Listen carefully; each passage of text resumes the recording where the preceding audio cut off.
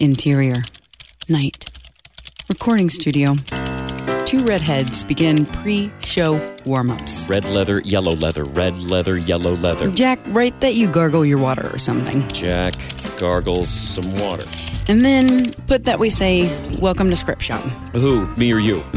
You say it. Welcome to Script Shop. No, but really, say it. Like right now. Like right now. Let's go for it. Welcome to Scrimshaw. No, Silk Jack. Top. Omaha. No, Jack. Welcome to Script Shop.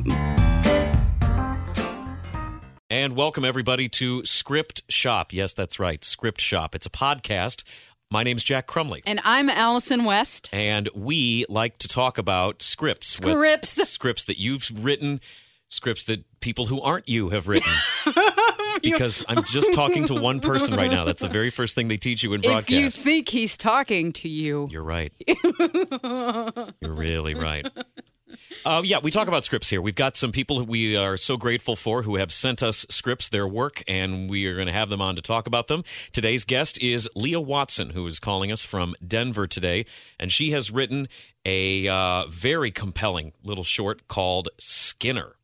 15 pages in length. Yes. It's intense. It's cool. And we will be having her on very shortly. We want to say a big thank you to iHeartMedia Cincinnati. iHeartMedia Cincinnati was nice enough to provide us with the facilities in which we are using to record our voices onto machines and broadcast them out to you. We appreciate it very much to Scott Reinhardt and everybody at iHeartMedia Cincinnati. And if you love our show and you can't get enough of us, and how could you not? Yes. You should like us and follow us on all of our social media. You can follow us on Facebook, Instagram, and Twitter at Script Shop Show. Script Shop Show. You only have to type it in once, and then your phone does it for you. Lasts a lifetime. And also, if you're interested in being on the show, just a reminder now that we're interested in having you, and you can send your script in to scriptshop.com/submit. Go there, get some info, send your script our way. I think it's scriptshopshow.com. Please don't fire me. I know, it's okay. Please don't fire me. We talked about this at your review. scriptshopshow.com/submit. And for any of you that are wondering why we're being so weird tonight, it's Friday the 13th when we're recording this. It's also I don't know, it's 10/13. What? On 10/13? Well, this sounds like this show is going to go just fine from here on out. All right, so I'll stop talking now. No, you're fine. You're good. So we said our guest today is Leah Watson, and we are going to welcome Leah Watson to the show. Leah, how's Denver, Colorado? Denver, Colorado is beautiful today. Yeah. How did you guys have some rain today, or was it sunny skies? What you got going on out there right now? Pretty sunset? Yeah, well, actually it's dark now, but it was beautiful, like 70s, and we had snow earlier this week, but it's all gone now. That's Colorado for you. Snow? Oh, yeah, that's right. I heard that the mountains got some snow, yeah? Yeah, we got some in the city, too. I was flying out the day that it started, but it left just enough for first snow status, and now it's back to 70s, walking around the park in a sweater, so. Oh, man. What is climate change coming to? Leah, did you grow up in Denver? Mm-hmm. I did. I'm actually sitting in my parents' house right now. So. Oh, are they there? In the house that I grew up in. No, they're both gone. I'm watching the dog. He's passed out on the floor. Listeners, Leah and I are old friends. Yeah, we need to get this probably out of the way now. I call her a lot of nicknames. Some of them won't make it onto the show because they're not appropriate. That's absolutely right.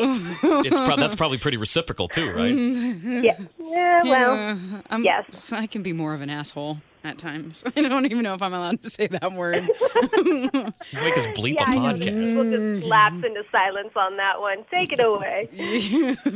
So, Leah, how long have you been doing the writing thing?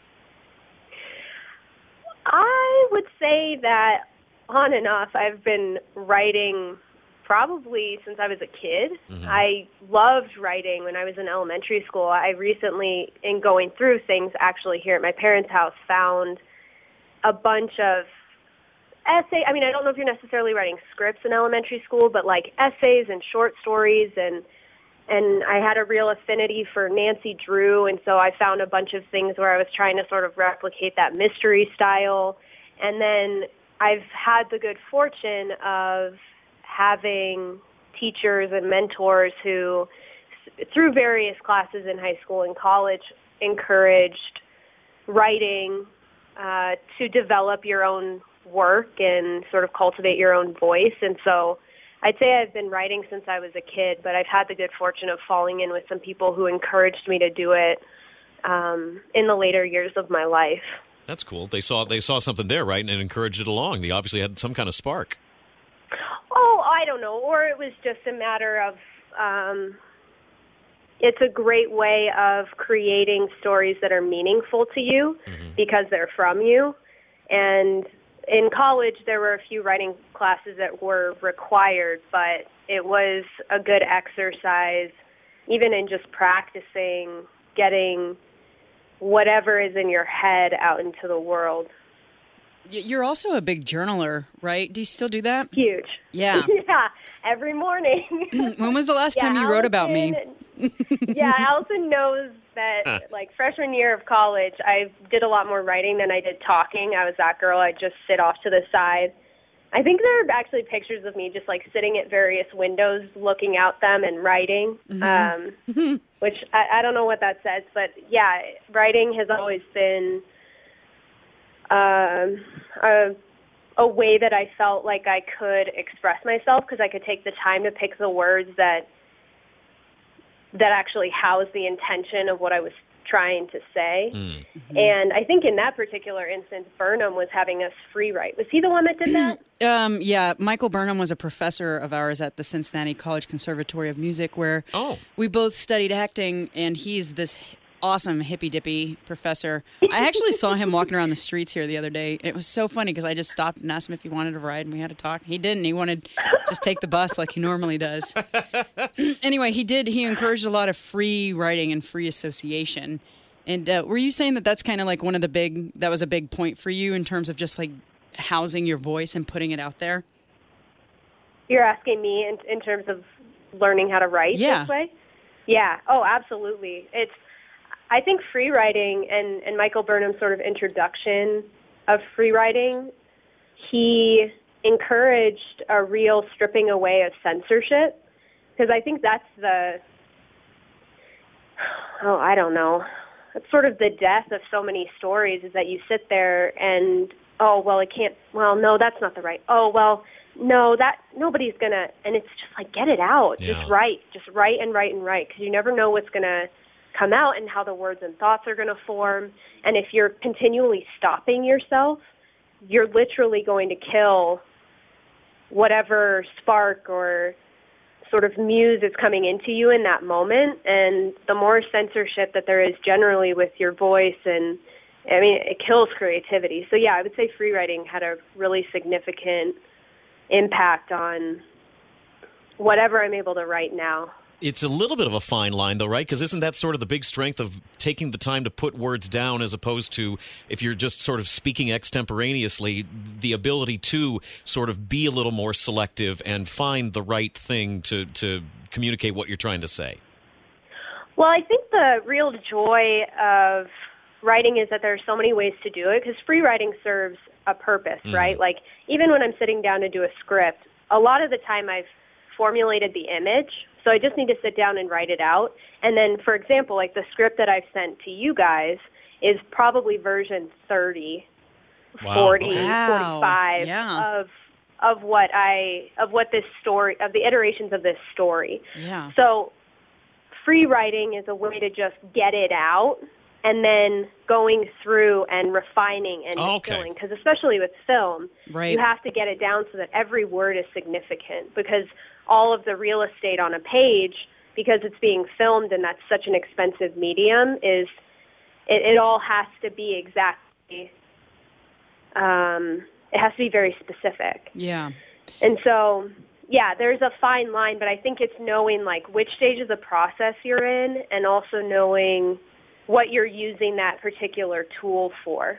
We're going to get into the script, and I don't want to rush things along at all, but I just, one of the things that we were saying before we started doing the show here with you, the 15 pages for this script, this is maybe the most efficient script that I've read out of anything that we've done yet for the show in terms of building the world, number of characters, things that happen. This is a very, very efficient script. Oh, wow, that's fantastic, because that was by design. So I'm glad to know that the design was what I had intended. This is actually a very different format or sort of structure of this story. It looked completely different before this draft. And I think I realized that something about the other way that I'd been writing it was not working. And I honestly think I was on a road trip, and I just was sitting in the car, and I went, oh, this or that or this. And then I came back and I rewrote the whole thing. Oh, wow. And this is what ended up coming out. So, yeah, it's a lot more efficient way of approaching this story. And so I appreciate that you made that comment. Yeah, that came through. That came through big time. Good. And we touched a little bit on, so obviously we mentioned that you and I went to school together here in Cincinnati, but you're from Denver. So let's get a little bit of a timeline on you in terms of locations, et cetera. So you grew up in Denver, and then went to Cincinnati. Correct. And then fill in the rest of the story. I was just going to, you were nailing it. I'd start making stuff up It's eventually. the Leah Watson bullet point biography. Right.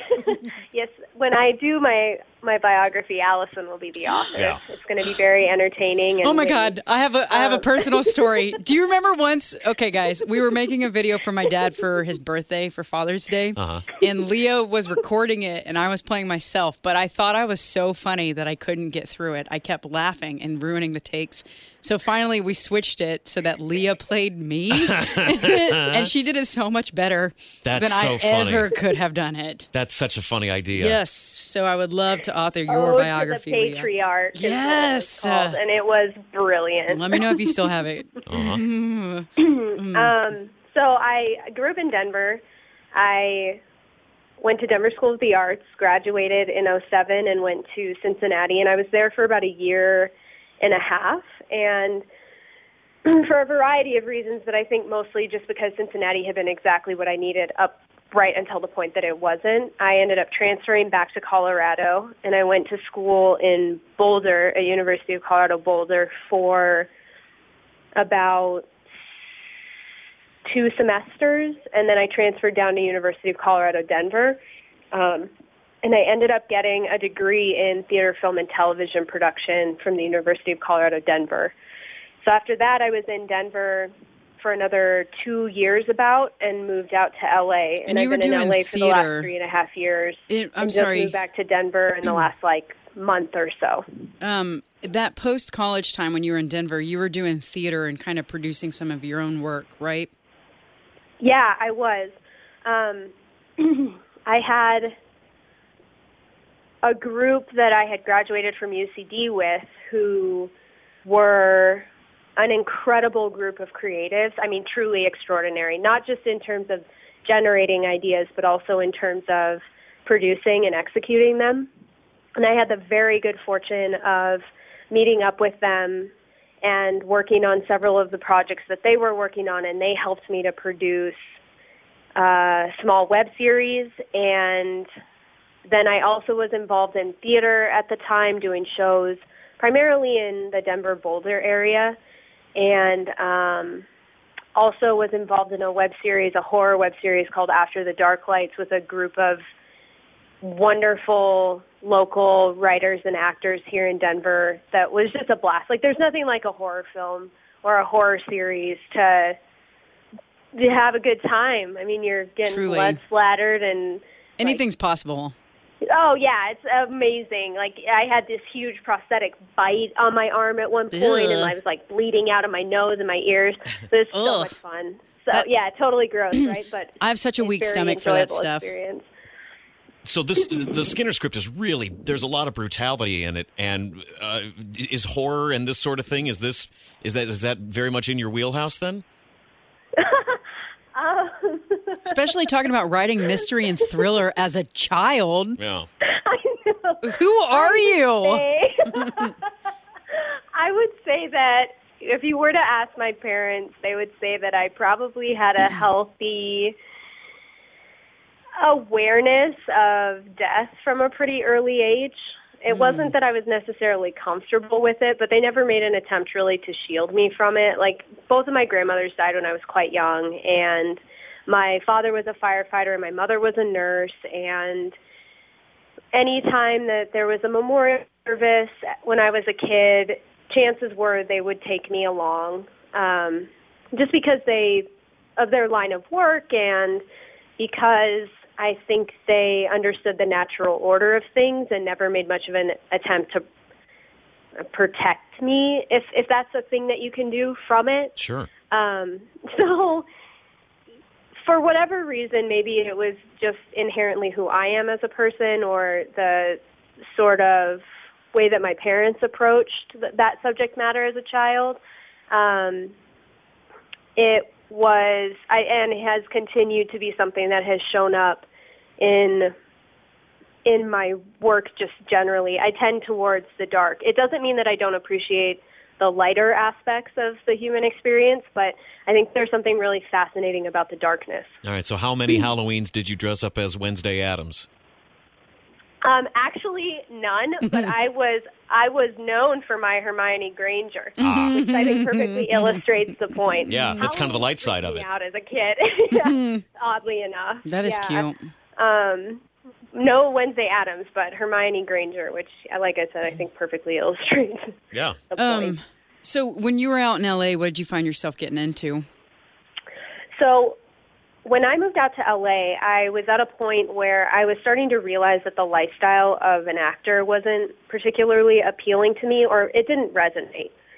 And I remember I signed actually pretty quickly with an agent who really couldn't do anything for me because I wasn't SAG-AFTRA. And so I had gone out there to pursue this acting career path, and then suddenly realized that it wasn't a career path that aligned with my value or the set of experiences really that I wanted to have. And when my agent dropped me, I remember being so relieved, which was a huge indicator. And at that point in time, I actually had started before I left Denver, I had started pole dancing. And I say that and people immediately perk up and they're like, oh, you're a stripper. And I'm not. That's a fantastic choice for the women and men who choose that. But I had started at this studio as like a recreational fitness. Yeah, it's very much a fitness thing anymore. Say again? It's very much a fitness thing nowadays.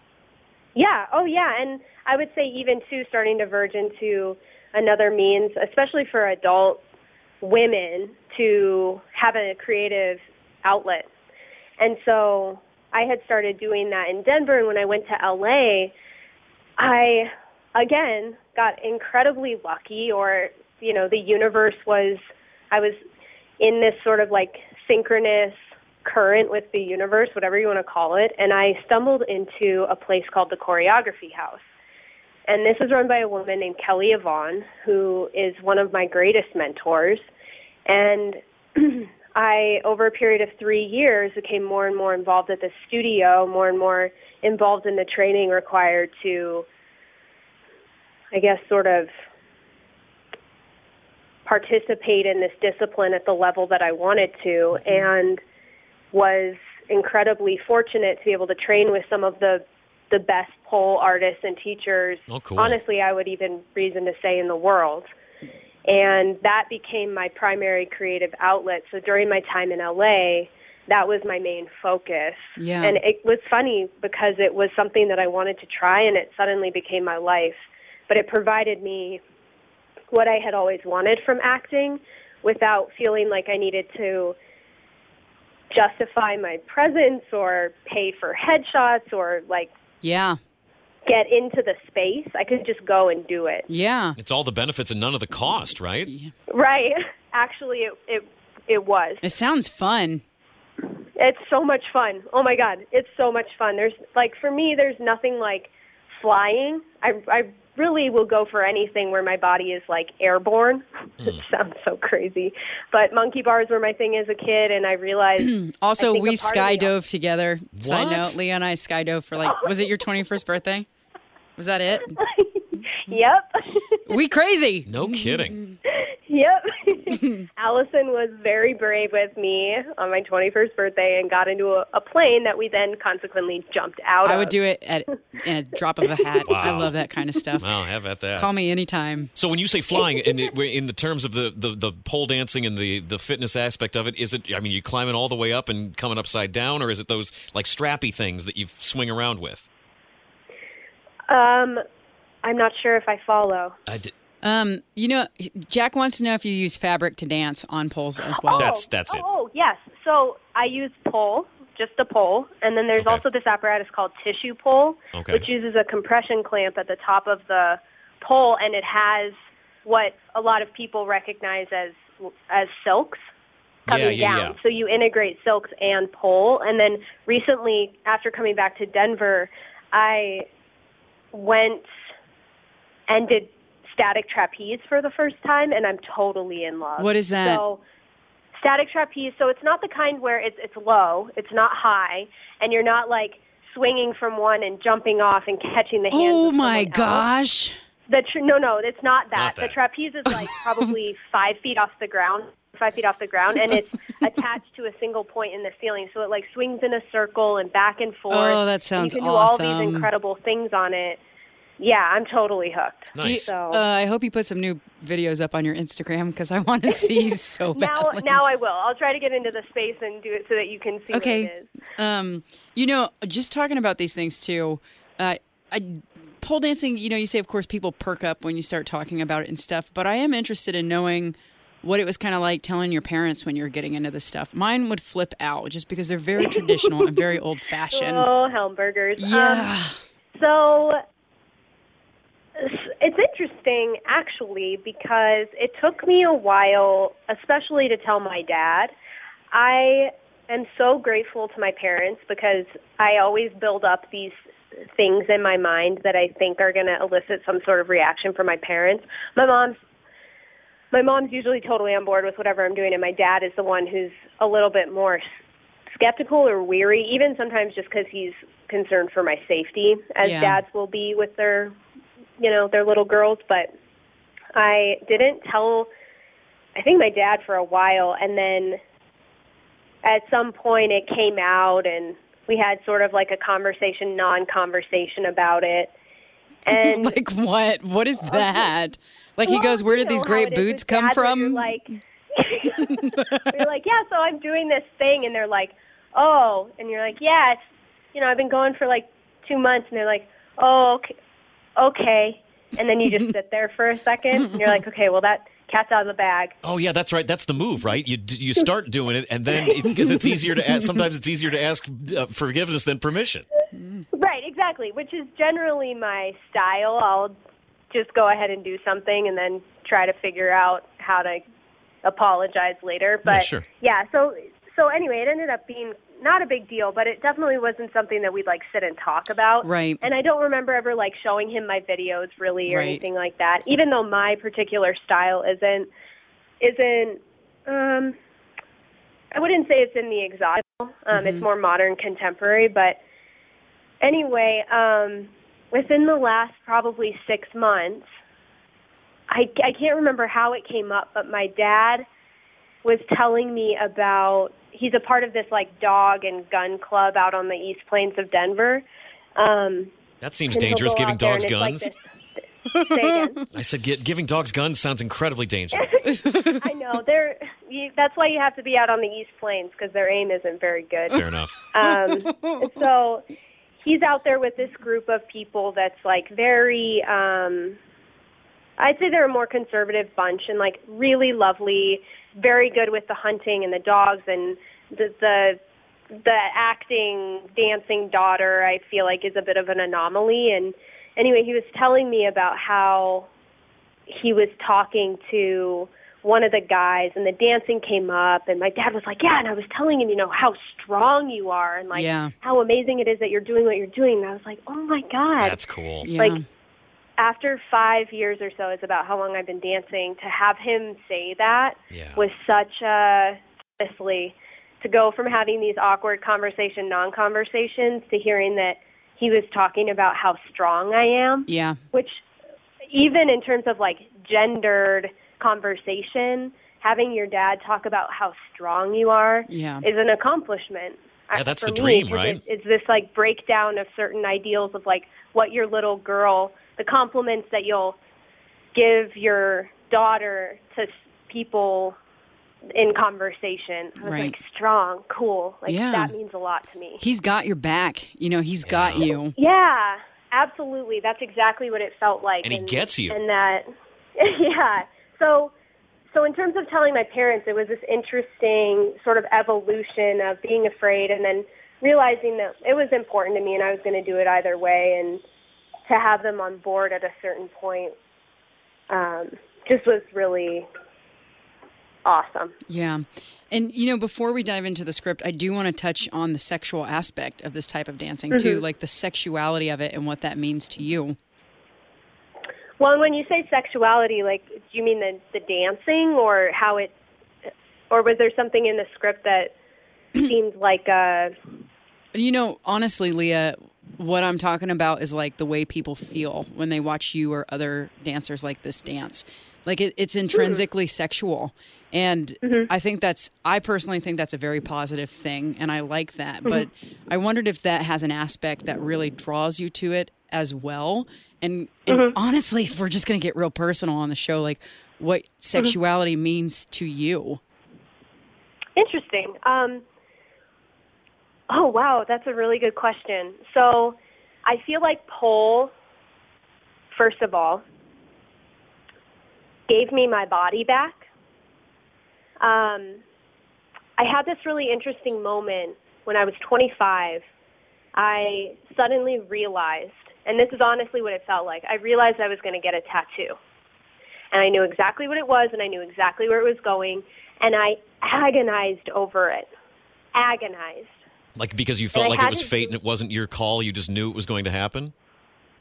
Well, yeah, people always talk about, like, well, how did you know you're going to get a tattoo? And honestly, I just got literally to a point in time, and your higher self, like your divine self, whatever it was, people believe in all sorts of different things. But for me, it's this, like, voice in my, it's even beyond my head, but it's just this knowing, it's this instinct that kicks in sometimes. And it'll say something like, for example, you're going to go skydiving for my 21st birthday. I was like, okay, sure, great.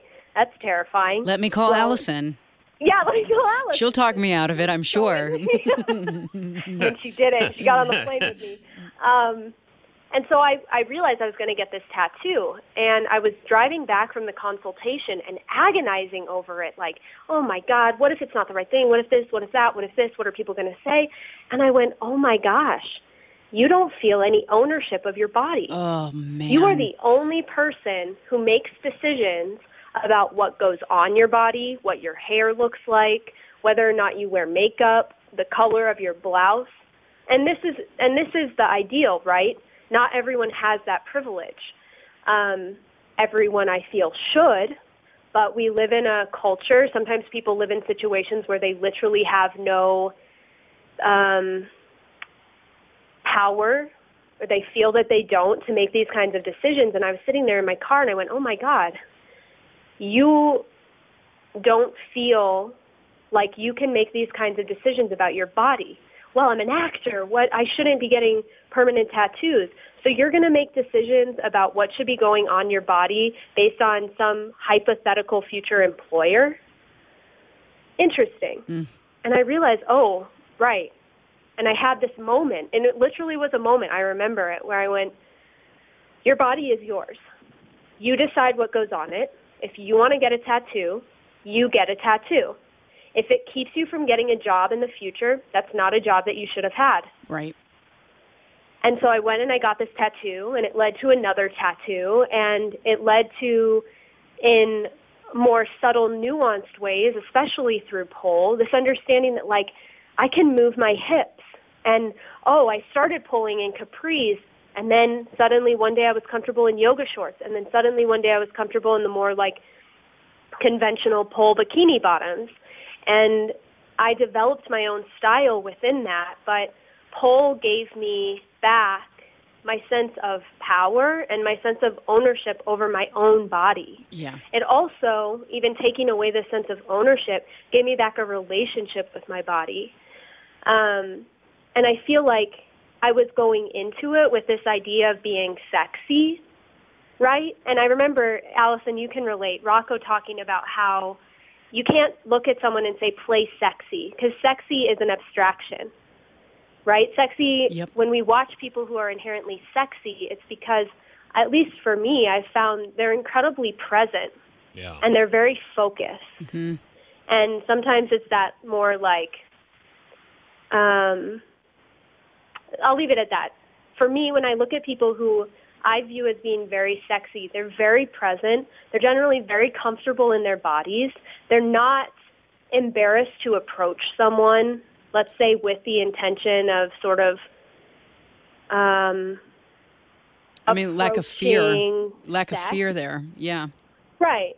So it took away the abstraction of sexy. It even went beyond being sexual, and it gave me back this relationship with my body where a part of, especially being a woman, is moving your hips and like having curves and being really familiar with like the way that your body moves in space. And it has nothing to do, or it got away from this idea of like, especially being sexy for a man, and like just being empowered for myself. Yeah.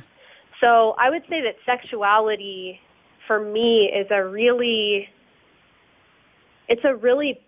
personal and it's a really important subject, especially because I feel like so many people in our culture are disconnected from their bodies and the power that's inherent in the body, in the way that you move through space, the way that you can stand and just be as a human being, not for anyone else's benefit except for your own. And especially, I think, the way that women are viewed as either sex objects or as somehow threatening, if you're in touch with that. It's something you don't agree with. Something that I'm getting more and more interested in is how this plays out, especially with young women, like 18 and below. And people are so worried about the sexualization of women, but honestly, I feel like the sexualization is coming from the observer, and oftentimes girls are just desperate to be in their bodies. Yeah. And the people that are sexualizing it are the ones that are watching and saying that it's sexual. So all the stuff that it's a whole rabbit hole. No kidding. So I feel like all the stuff that you've been talking about now really informs the script that you wrote that we're talking about, Skinner, which is a brutal. It's very intense. There's an element of sexuality to it, not necessarily a positive one, and I feel like everything is funneled into that script. Do you want to set the tone and setting of this script for us, and then we're going to read a short selection from it? Yeah, I think really basically I'm fascinated with post-apocalyptic, so it's set in a time after what we know now, when things have, let's say, disintegrated a bit. And as far as we know in these 15 pages, that world is dark and it's fairly brutal, kill or be killed. And it's based a lot on the interactions between predator and prey. So that's what I'll say about that. That is... Yeah, it is. I just love the way you talk about things, Leah. There's a reason we're friends, and it's because I can't get enough of you. Okay, listeners, we're going to dive into the script, Skinner. We're starting at the beginning. You're just going to get a couple of the first pages. We have Jack reading the character of William, which is voiceover for a bit of the beginning. Mm-hmm. You'll be able to tell when that changes over because I'm going to be reading narrator. And then we also have Frank Steele, producer extraordinaire, here in the studio. Say hello, Frank. Hello, Frank.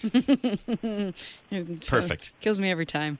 And Frank's going to be playing a character as well, man number one, because we save all the good roles for him. Well, he's number one. There are no small parts. He's the number one man. And Leah, thanks for listening in to us as we share this script with all of our listeners. All right, so here we go. Top of the page. The Earth. Rotating, rotating, rotating. Continents, oceans, the swirling of clouds, rotating into night. Vast city centers visible from space, stretching through the black like a spider's web of light. The United States. Slowly, from coast to coast, the lights are extinguished.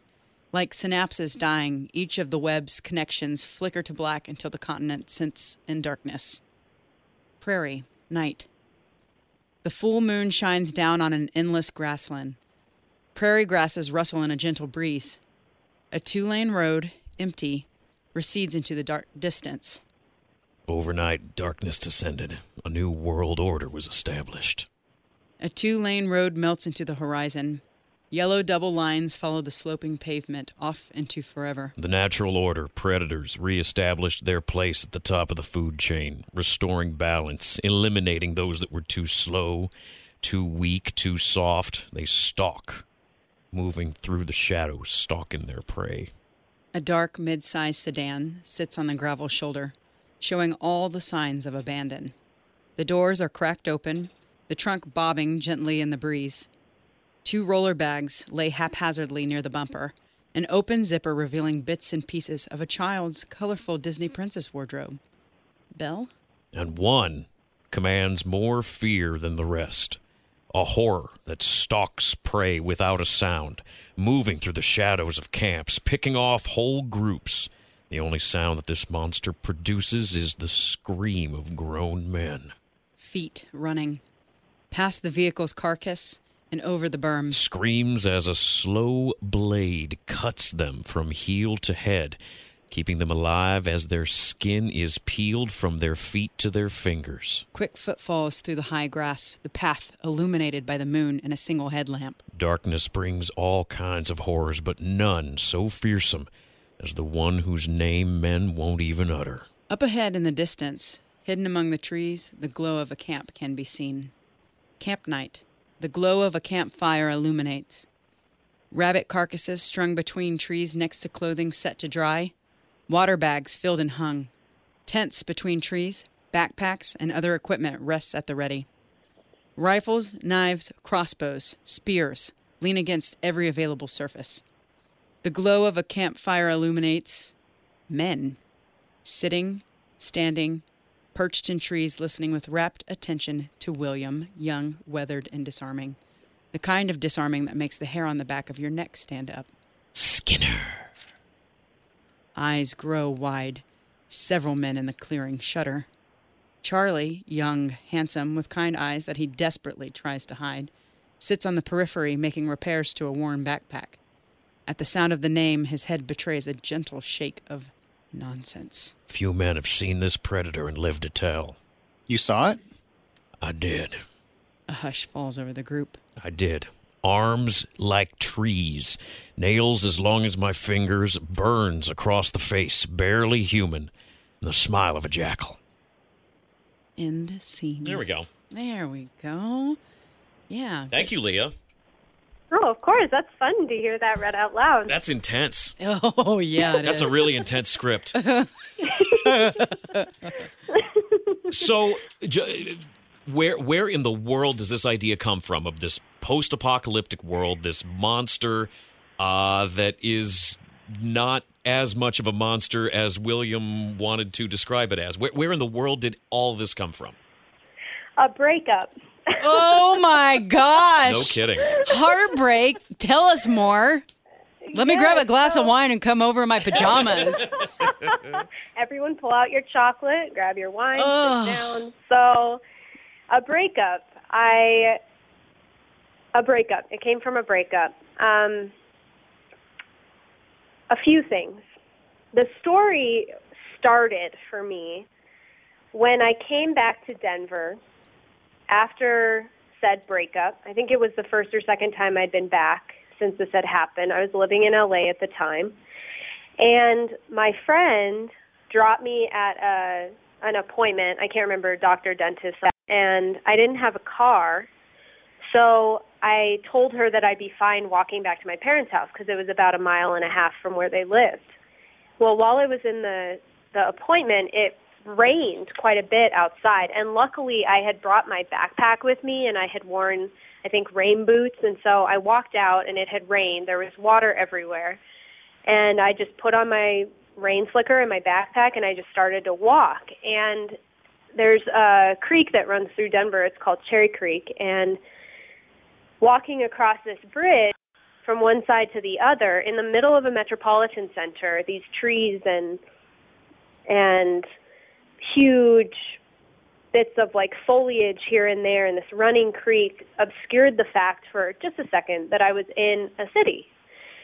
And that was where this story started for me, was walking in Denver and feeling like I was on a bit of an adventure, because there's nothing like a backpack and a rain slicker to really make you feel like you are somebody. So I'm walking, and there are cars going by, and I was like, well, what would it be like, or what would the story be of a young woman walking through a deserted city by herself?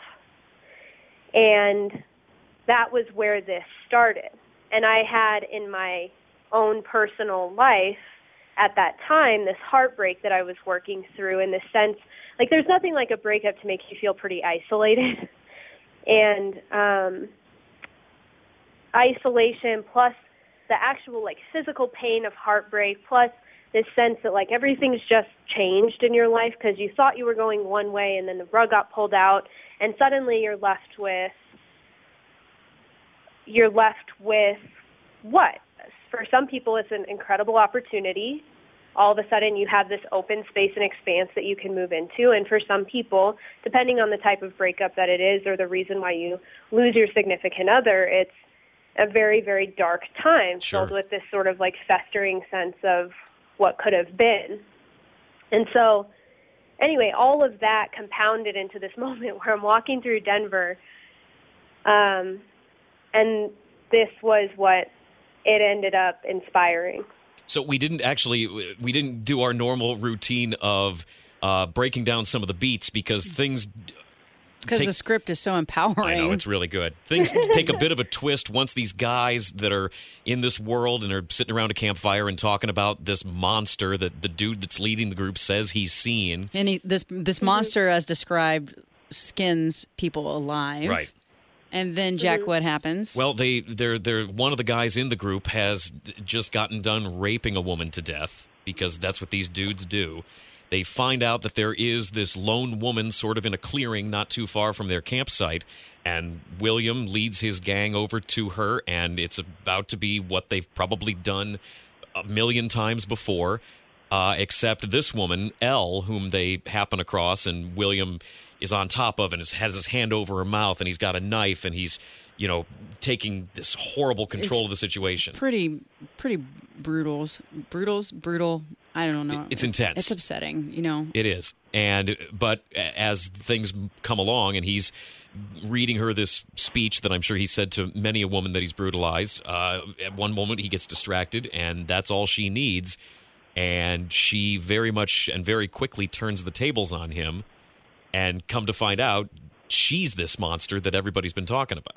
She's a tricky lady. She knows what's up. Leah, talk to us a little bit about, so, you became inspired just kind of exploring what it would be like to kind of live in this isolated world. Did you just naturally combine that with your fascination with, like, the macabre? Say that again, my fascination of the macabre? Yeah. Ask the question again, I'm sorry. Just, the theme of this is post-apocalyptic, a bit Western, and definitely focuses on this type of brutality. What inspired that? So, to answer in a couple of parts, first of all, I think that it's very important for me to give you my definition of apocalyptic. Okay. In Western tradition, we think of something like The Walking Dead, the complete dissolution of society, stripping it down to this sort of bare bones, Wild West, small groups of people moving in gangs, Mad Max style, sure, where there's this control of resources and the rest, right? Right. Well, I remember someone telling me, it was Stephen Shore, actually, Allison, one of our classmates from College Cincinnati, friend. Shout out Yeah. to hashtag Stephen Shore. What up, Stephen? hashtag Stephen Shore. He told me that in Eastern tradition, apocalypse means to lift the veil. Ooh. Okay. So in Eastern tradition, apocalypse is seen as being a major transition point. I'm going to butcher this. I don't have the actual definition in front of me, but That's okay. it's a lifting of the veil from like ignorance to knowing. And I think that that's really fascinating. Because it's almost like a Because- rebirth sort of thing. Go ahead. It's almost like a rebirth. It's not maybe as negative. Exactly. The connotations are not nearly as negative. It in fact could be described as necessary. Mm-hmm. And so I was operating, it's presented in the sort of, at least up until the point where I am at right now with the script, where I've stopped, it's presented in the way that I've seen it done, but it doesn't stay there.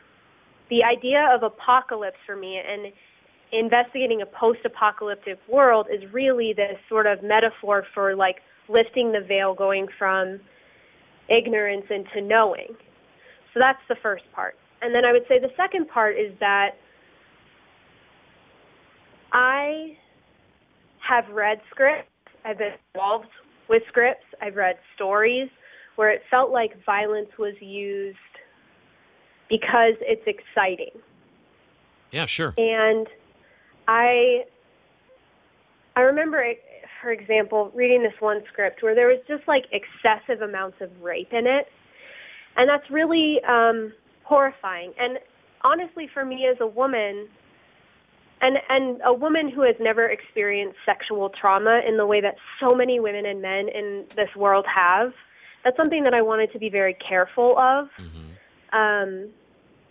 Because it's not something that should be glorified. It's not something that should be used to excess. It's not something that should be put in a script because it's exciting or convenient or it pushes the story along in some way. I was very specific when I was starting to write this about the kind of brutality that I thought would exist in a world like this, in the world that we live in. Let's be more specific.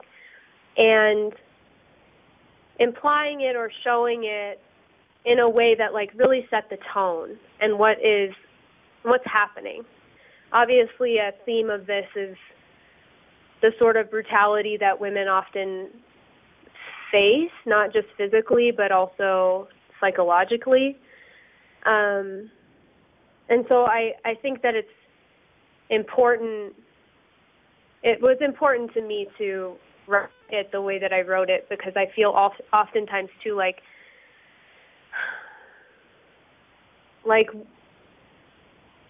I don't know. I feel like the perspective of a woman writing violent, brutal stuff is different than a man.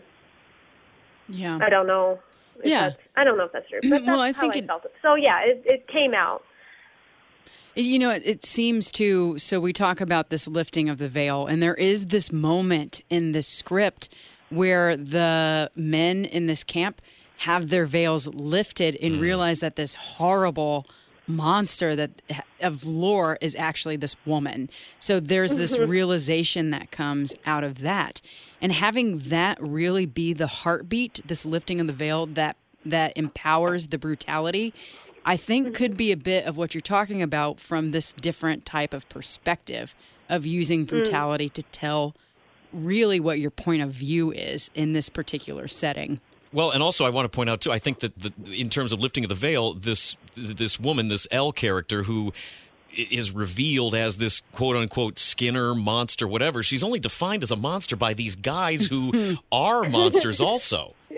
So, I mean, is she a monster or is she kind of the hero of this thing? Right. Well, and I think, too, that it's like something that it will get into later. It hasn't been written in this iteration of the script, but is a conversation about like what happens in the sort of, what's the quote, like be careful that in hunting monsters you don't become one yourself Sure. or something like that.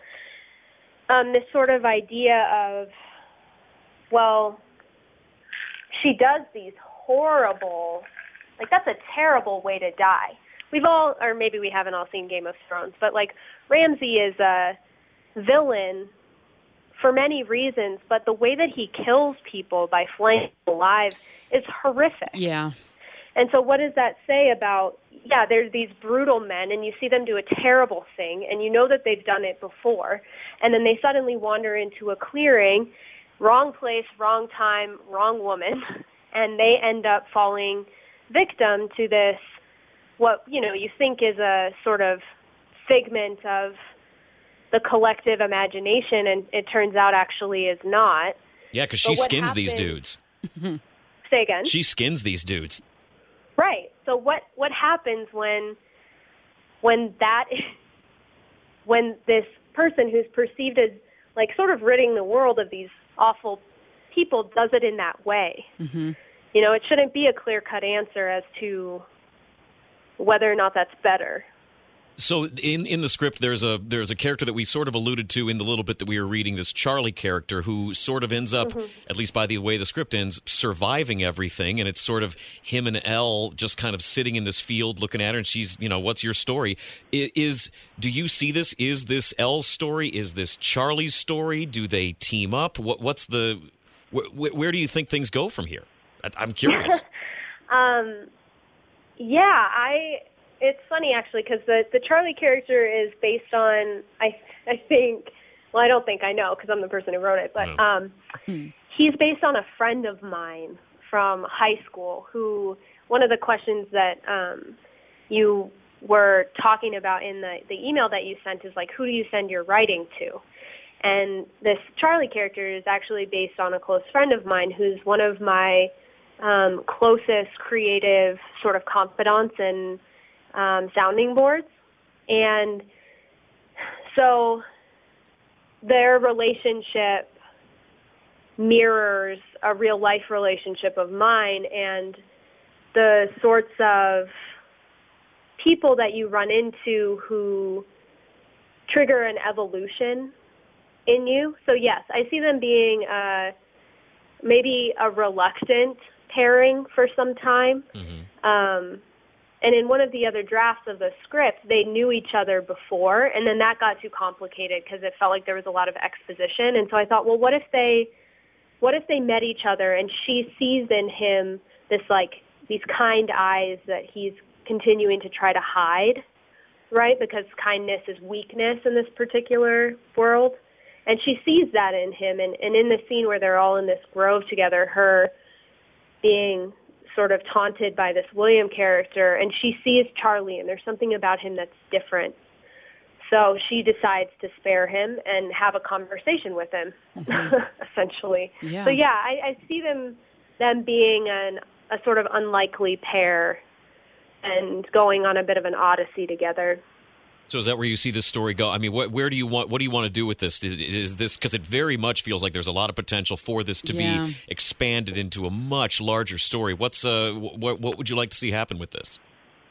I mean, I don't know. I think when you get to a certain point with a story, you have to start thinking about the medium that you want to see it presented in. Sure.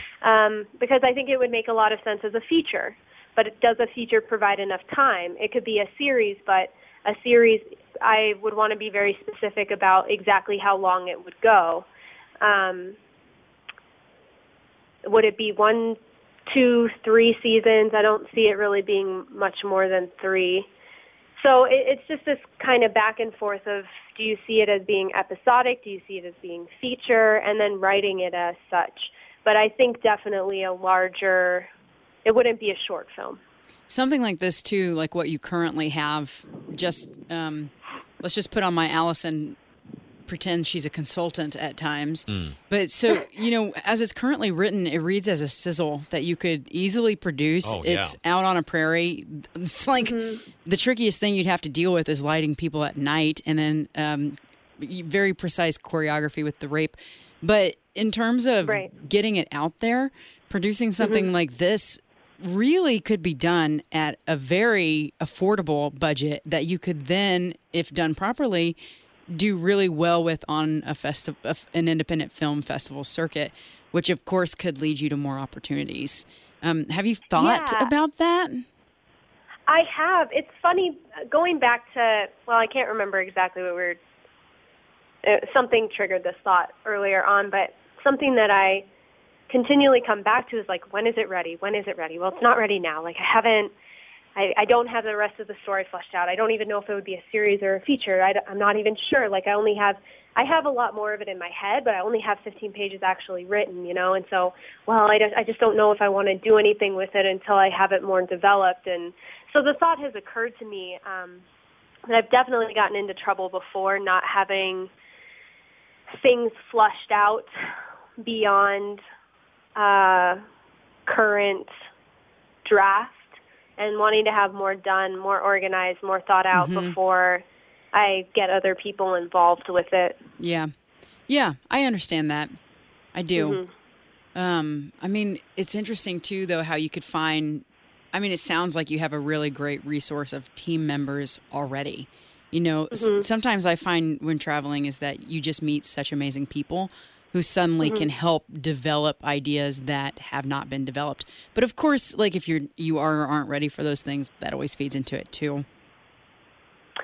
Yeah, I think it's just a matter of sort of feeling out the balance between like when you're just holding back and you need to take a leap of faith, and when you're actually not ready to bring something out into the world. And It's a very fine line, and I would say I tend to be overly cautious, but I've also gotten myself into situations where I was underprepared, and that is never fun, especially when you're sort of like leading a project. Can lead to some, you can destroy relationships that way, I've learned. So I try to be very careful about that.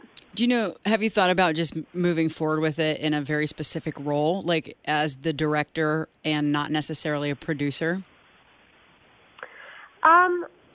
I haven't. I feel like probably at this point it would be worth it to start getting a sense of what, because it always helps to have proof of concept. So having something that has actually been made of a script is always helpful. But yeah, I've thought often about what I would want, like the role that I would want to play, even because I've tried acting and directing at the same time, and you really have to have someone who's acting as I can't remember exactly what they're called, but I remember realizing that it would be much more helpful to have someone around who could take over the directing responsibilities when I needed to be able to act. And I didn't have that in place the last time that I tried to do that, because I write for myself, so that the character of Elle is written for me, so I knew that I'd want to be in it. But I also have the vision for it, so balancing that without being a control freak about it. Yeah. Well, I hope all kinds of good things for this. Yeah, seriously. It's this incredible. is a cool one. Yeah. And listeners, if you haven't read this script, we've got to find a way for you to get a copy of this. Leah, how could somebody get a hold of you if they're interested in talking to you more about this project? I have I'm wondering about the best email. I can send it to you, the best email. And then as far as the script, I'm working right now, per your suggestion, on getting it copyrighted, so that I can share what I have. Just because, of course, you get a little wary putting work up online if there isn't some sort of protection in place. Yes. Listen, plagiaristic a-holes, stop stealing other people's work. Yeah. Yeah, don't do it. We're coming after you. Jerks.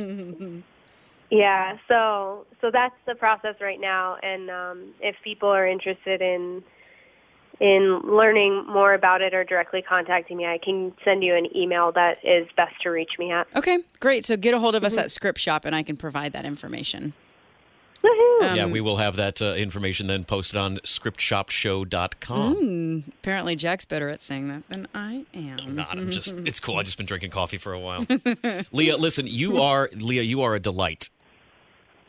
Oh, my God. Well, thank you. You guys have been fantastic. I'm so honored to have been asked to be on your podcast, right? Yeah. Yeah, I mean, our yes. pleasure. The pleasure is ours. This is all the pre-show, girl. We've just been working on this. This ain't the real show yet. We're getting warmed up still. I know, but it's so exciting. I mean, what a gift to be able to talk about this script, because when it lives inside of you for so long, it really, this has been an incredible experience, sitting and talking with other people about it and hearing it read, and thank you. Well, no problem. Thank you. It was a very cool script. We were happy to read it. I really enjoyed it very much. Such a pleasure. Thank you. Thanks. All right. Well, that was Leah Watson. Ooh, man. Live from Denver. What a writer. What a script. Very cool. Very intense. So, writers, we do love reading your stories. We loved our conversation with Leah. We love the things that come out of you and the reasons why you write them and what they mean. Especially if they're words. Whoa. Keep going. Yeah, so if I don't know you, then I only want to read the thing that comes out of you called a script. Fair enough. Anything else, don't mail it to me. Please don't mail it to me. If someone does have words that they want to get to you, well, what's the best way for them to do that? Well, Jack, they need to log online to www.scriptshopshow.com/submit, and there will be information about the show and how you can send your script into us. We want to read it, we want to chat about it, and we want to chat about you. So get online and send us your script. Yeah, if you want to get it out there, we'd love to have you on. If you are a listener and you enjoy what you've just heard over the last hour, please rate and subscribe us, log into iTunes, tell your friends about it, tell your dog about it, especially if your dog's a hunter. That's always kind of cool. We really do appreciate it. We are on Instagram, Facebook, and Twitter. Script Shop Show. Please give us a thumbs up, give us a follow. We would appreciate it very, very much. And until next week, friends, that's a wrap. Rock and roll. Script Shop was created by Allison West, hosted by Allison West and Jack Crumley, produced by Frank Steele. Thanks to iHeartMedia Cincinnati for use of their studio. Intro music, Retro Soul by bensound.com. Outro music by purple-planet.com. Special thanks to all our guests. Thanks for listening. Thanks for